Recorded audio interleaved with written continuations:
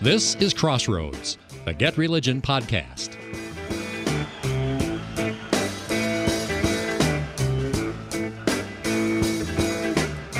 When Rick Warren spoke from the floor of the Southern Baptist Convention annual meeting last summer in Anaheim, California, he said he would not be back for this summer's convention meeting. And even though he may not physically be there, he's definitely back. He is pressuring his former denomination, the Southern Baptist Convention, to go along with his view of women's ordination, and he wants them to change their view of the Baptist faith and message. Greetings and welcome to Crossroads with Terry Mattingly. I'm Todd Wilkin. Thanks for tuning us in. Terry Mattingly is Senior Fellow at the Overby Center for Southern Journalism and Politics at the University of Mississippi. He's founder and editor of Get Religion and author of the weekly On Religion column for the Universal Syndicate and the book Pop Goes Religion. Terry, welcome back. Glad to be here. What should reporters call these competing armies in the Southern Baptist Convention as they carry out this upcoming debate? Well, part of me is tempted to say that I have no idea whatsoever what they should call them. But that's less than honest because, frankly, I've been taking part in this debate over terminology in the Southern Baptist Convention. I've been paying very close attention to it and to one degree or another taking part in it since about 1978 or 1979. That is a long time, friends and neighbors. And let me explain it to our listeners by starting off with one simple reality.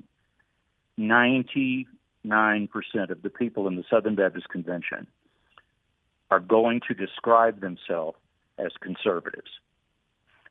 To make matters more complex, if you look at the Southern Baptist Convention within the spectrum of American Protestantism, I mean, if you're comparing Southern Baptists, say, to Episcopalians or even Evangelical Lutheran Church in America, there's no question that Southern Baptists, 99% of them, maybe 95%, are truly conservative. But that doesn't help reporters out when they have to start trying to cover these knockdown, drag-out battles within the convention. Now, if we flash back to 1979, when the Southern Baptist Civil War got really serious, and here we go again, we've got to have a label, the more conservative part of the denomination took over in 79, 80, 81, 82, in that period of time. It took me years to kind of figure this out. There were a few genuine liberals in the Southern Baptist Convention, mainly in a few isolated congregations and maybe in a couple of seminary positions. And we're using the Terry Mattingly TMAT trio questions here and trying to judge liberal versus conservative. And longtime listeners may recall, I've always asked three different questions when trying to figure out divisions within Protestants, well, within Christians in general. And number one is, did the resurrection actually happen? Was it a historic event? Issue number two is salvation through Jesus Christ alone? In other words, the opposite of universalism. And the third, my wording has always been, is sex outside of marriage a sin? And notice that I've worded it in a way that it isn't just about gay and lesbian issues or something like that.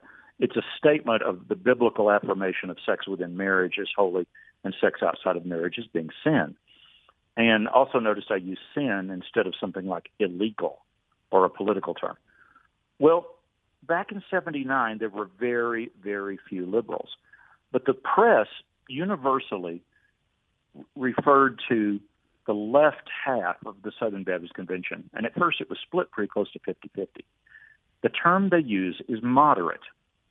And that's the term you're still going to hear today in these arguments. And the problem is that moderate is kind of a nice, mushy, kind word.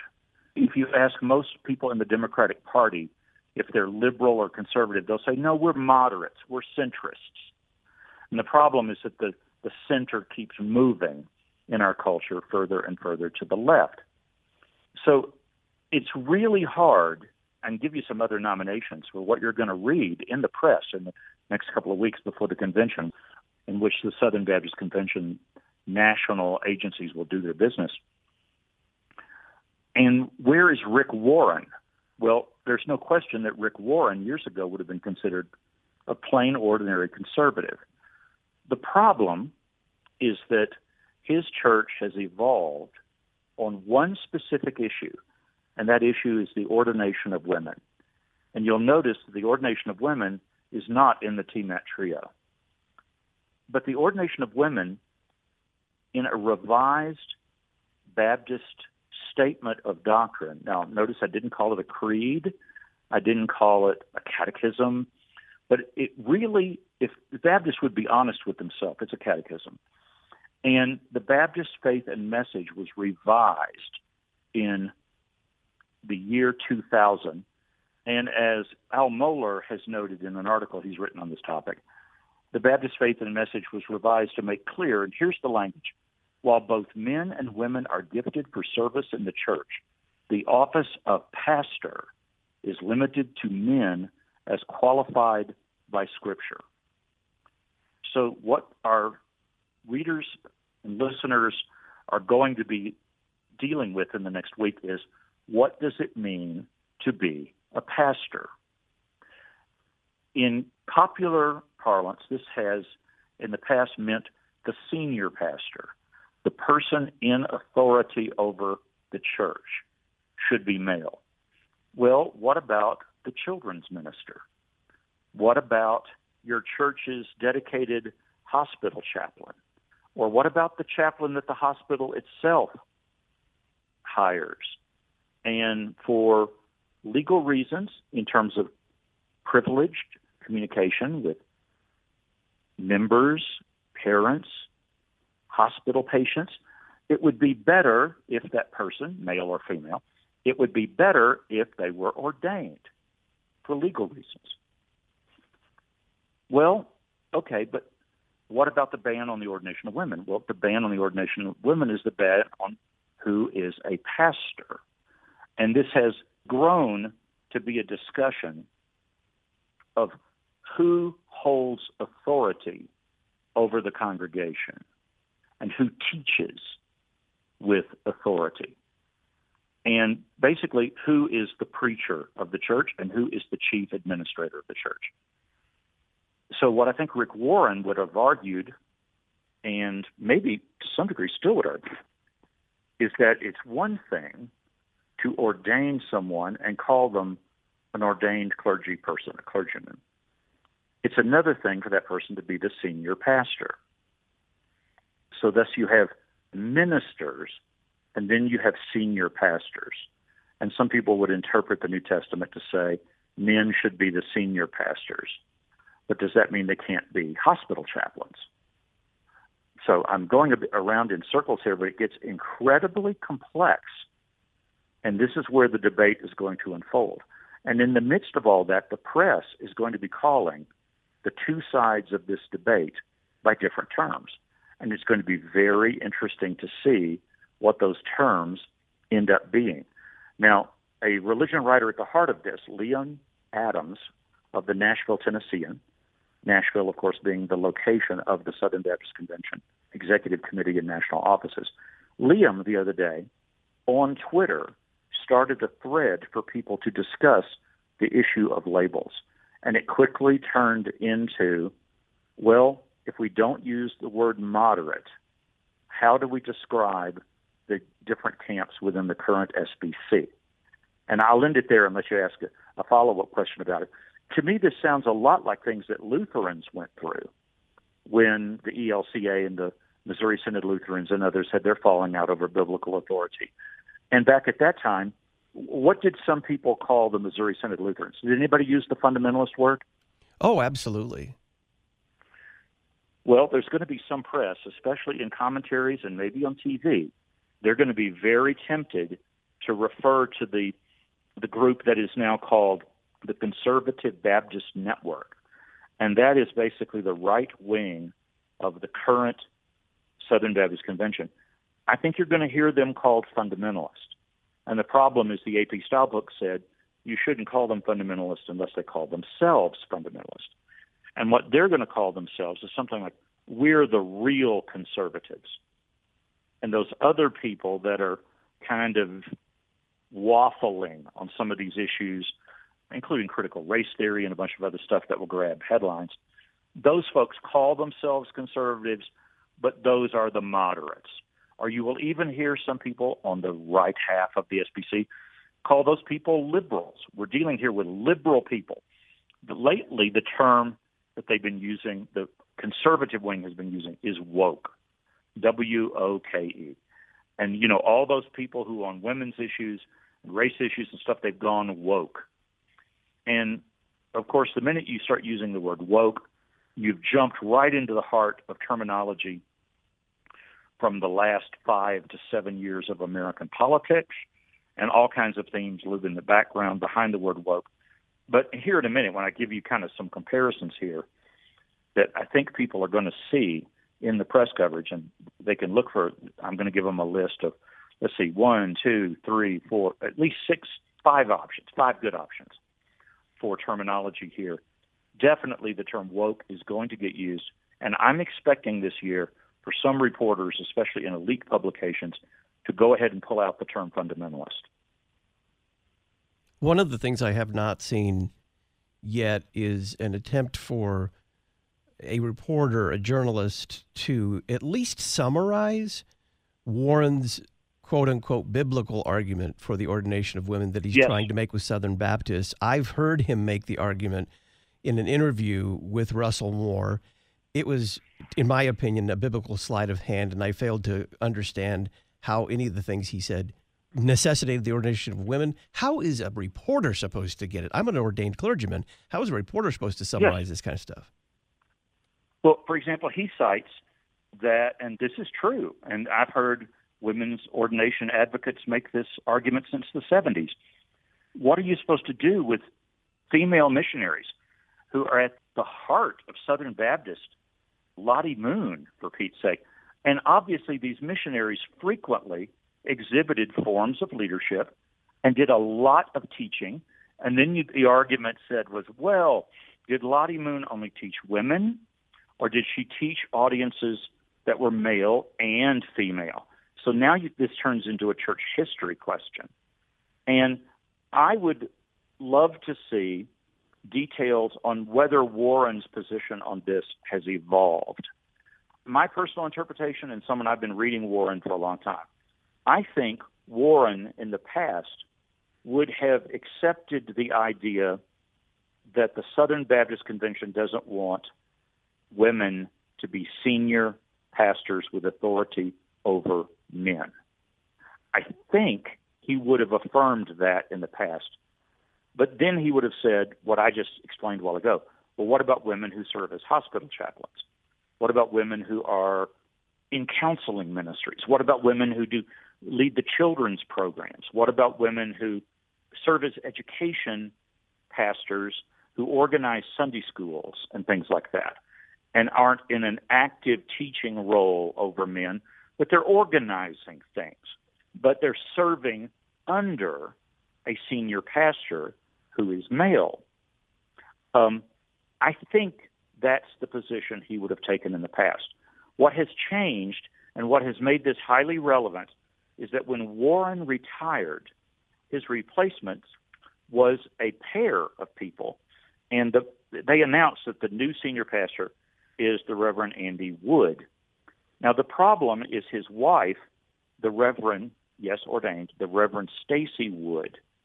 When they announced her duties, they included preaching. And immediately the questions were raised, which led to the current conflict, along with the fact that they ordained some other women, and they weren't quite sure what those women are ordained in ministries to, and are they ordained in the same way that the left wing of the Southern Baptist Convention ordains women to be a church's only pastor or to be the senior pastor, which happens some in the Cooperative Baptist Fellowship and other more progressive Baptist organizations. But when it said that Stacy Wood was going to be among the church's preachers, immediately the question began, who will she be preaching to? And will she be preaching with authority on biblical issues? Will she be preaching at retreats? So I expect all of these different issues to be debated when the convention meets. And it will boil down to, are we going to kick churches out of the Southern Baptist Convention if they ordain women to anything, to any form of ministry? We kick them out. Or will the current leadership of the church attempt to say, we're going to continue to say that women cannot be senior pastor. They can't be professor of New Testament at one of our seminaries and teach the Bible to rooms full of men. We're going to uphold that concept of headship and submission. So you're going to hear people arguing, ban them all or ban some of them. And it's going to be really interesting when you hear people describing Baptists as liberal because they want to continue to uphold that women can't be senior pastors, but they're willing to let them be ordained chaplains or something. But the other thing is we're back to that Baptist faith and message. And this is what I think our listeners really need to pay attention to. What is the Baptist Faith and Message 2000? What is that text? And what is its authority? Now, it's one thing to say that you have to sign the Baptist Faith and Message 2000 in order to teach in a Baptist seminary or to hold other positions with the denomination. But you know how Baptists are so proud of the freedom that their local congregations have?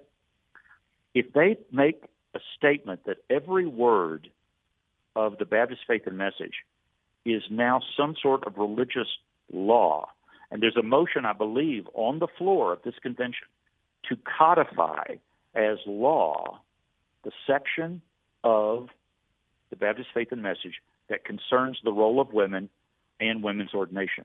Make that a functioning law in the denomination where you can be kicked out of the convention for ordaining women at all. When that happens, you know, I grew up Southern Baptist. I think many listeners will remember that.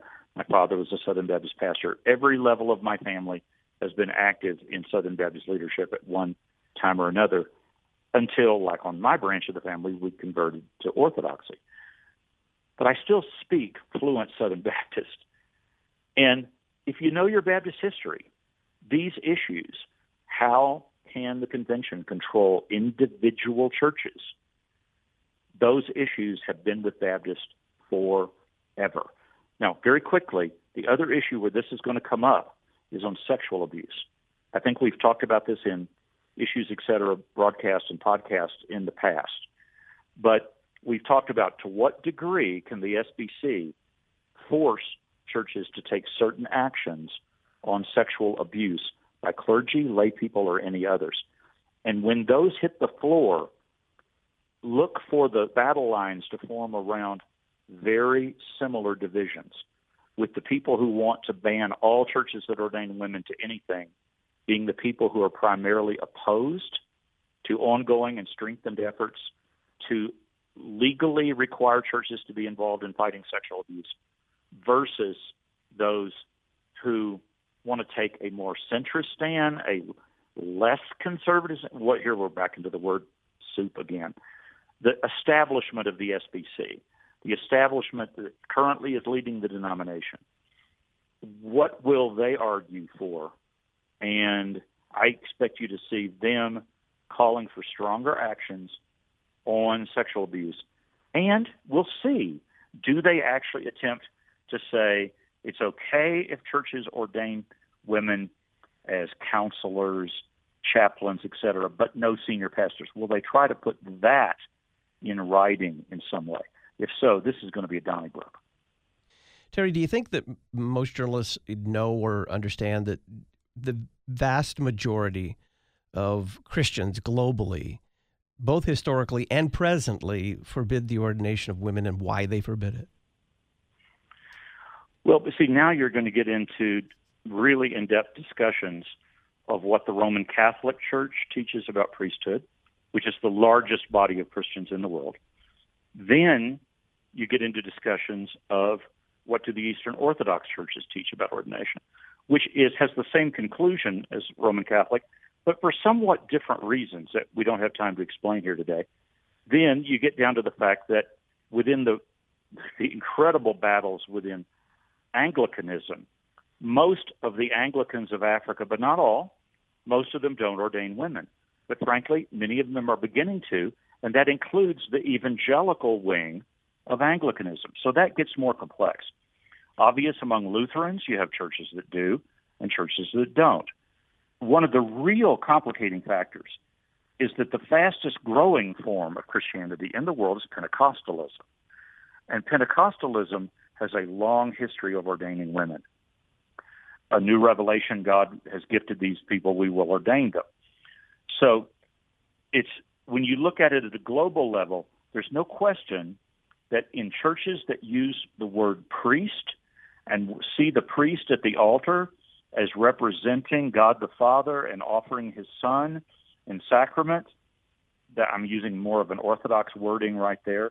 I think the Catholics would say that the priest standing at the altar is standing in the place of Christ.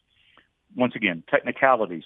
The key there is that the word priest is crucial in these discussions.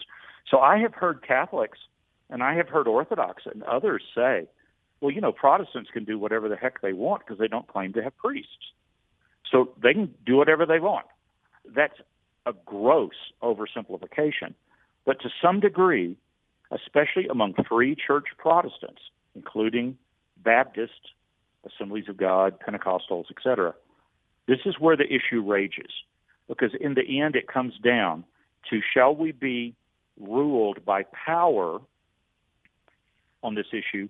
Because we've never established an actual doctrine. Because that's not what Baptists and Pentecostals and free church people do. They don't write creeds. They don't write catechisms. I mean, and Rick Warren keeps saying all the time, are we going to let a mere difference of opinion separate us on this issue? Well, do Baptists have opinions or do they have doctrines? And if they have doctrines, who gets to create them? And if they've now created what is a functioning legal catechism, are they still Baptists in the historic sense of the Anabaptists and the early part of their movement? So that's part of what's the press. I think I could get it down to a paragraph if you aimed a gun at me. I'd say something like that. The ancient churches with the concepts of priesthood do not ordain women, but among Protestants for whom how they govern their churches is at the local level, this has become a complex issue. I think that's how I would state it. I cleaned it up, of course. But that's how many reporters are going to put that paragraph in. And I think it needs to be there. The stories that are out right now, the two that I'm looking at the most, one is from Religion News Service, and it's written by a woman who has been covering these issues for multiple decades, Adele Banks, and I think she did a fine job in her story, and I would encourage people to seek that out. And then, of course, people need to be following on Twitter leading into the convention next week, Liam Adams of the Nashville Tennessean, and to see what kind of language he decides to adopt in covering this. So with a couple of minutes left here, you say there are 5 labels to watch for. I think the old label in the 79, the press called moderates was the liberal half, and then they went ahead often, fundamentalist was the other one. So look to see if that's the way someone words it. Then you had moderate versus conservative, and that's been the language for most of recent decades. You had moderates and you had conservatives. Well, what happens when you have a battle between the conservatives, which is basically what we have? Liam Adams said he was finding it frustrating to write stories where he said more conservative versus conservative. You have conservatives and you have people who are more conservative. And do you use a term like right wing? How do you describe them? Then you're going to see people on the right side of the convention say that it's woke, W-O-K-E, woke versus conservatives. And then the final one, you may actually have some people on the right side of the SBC start throwing the word liberal around again. And they'll be liberal versus we're the real conservatives. We're the only conservatives there are. The others have now gone woke or they've gone liberal. So once again, moderate versus fundamentalist, moderate versus conservative, more conservative versus normal conservative or establishment conservative, different adjectives will be used. Woke versus conservative, and will it be liberal versus conservative or even real conservatives? And then looming in the background is, to what degree is all of this also linked to the bitter divisions in the SBC over folks who want to endorse Donald Trump? I made it all the way to here without mentioning the words Donald Trump, and that said it should be, but I think you can expect to see that surface in the coverage. Terry Mattingly is Senior Fellow at the Overby Center for Southern Journalism and Politics at the University of Mississippi. He is founder and editor of GetReligion, author of the weekly On Religion column for the Universal Syndicate, and of the book Pop Goes Religion. Terry, thank you very much. Glad to be here. I'm Todd Wilkin. I'll talk with you next week. Thanks for listening to Crossroads with Terry Mattingly. Crossroads is a production of GetReligion, part of the First Amendment projects at the Overby Center at the University of Mississippi. If you appreciate this podcast, please make a secure, online, tax-deductible donation at GetReligion.org.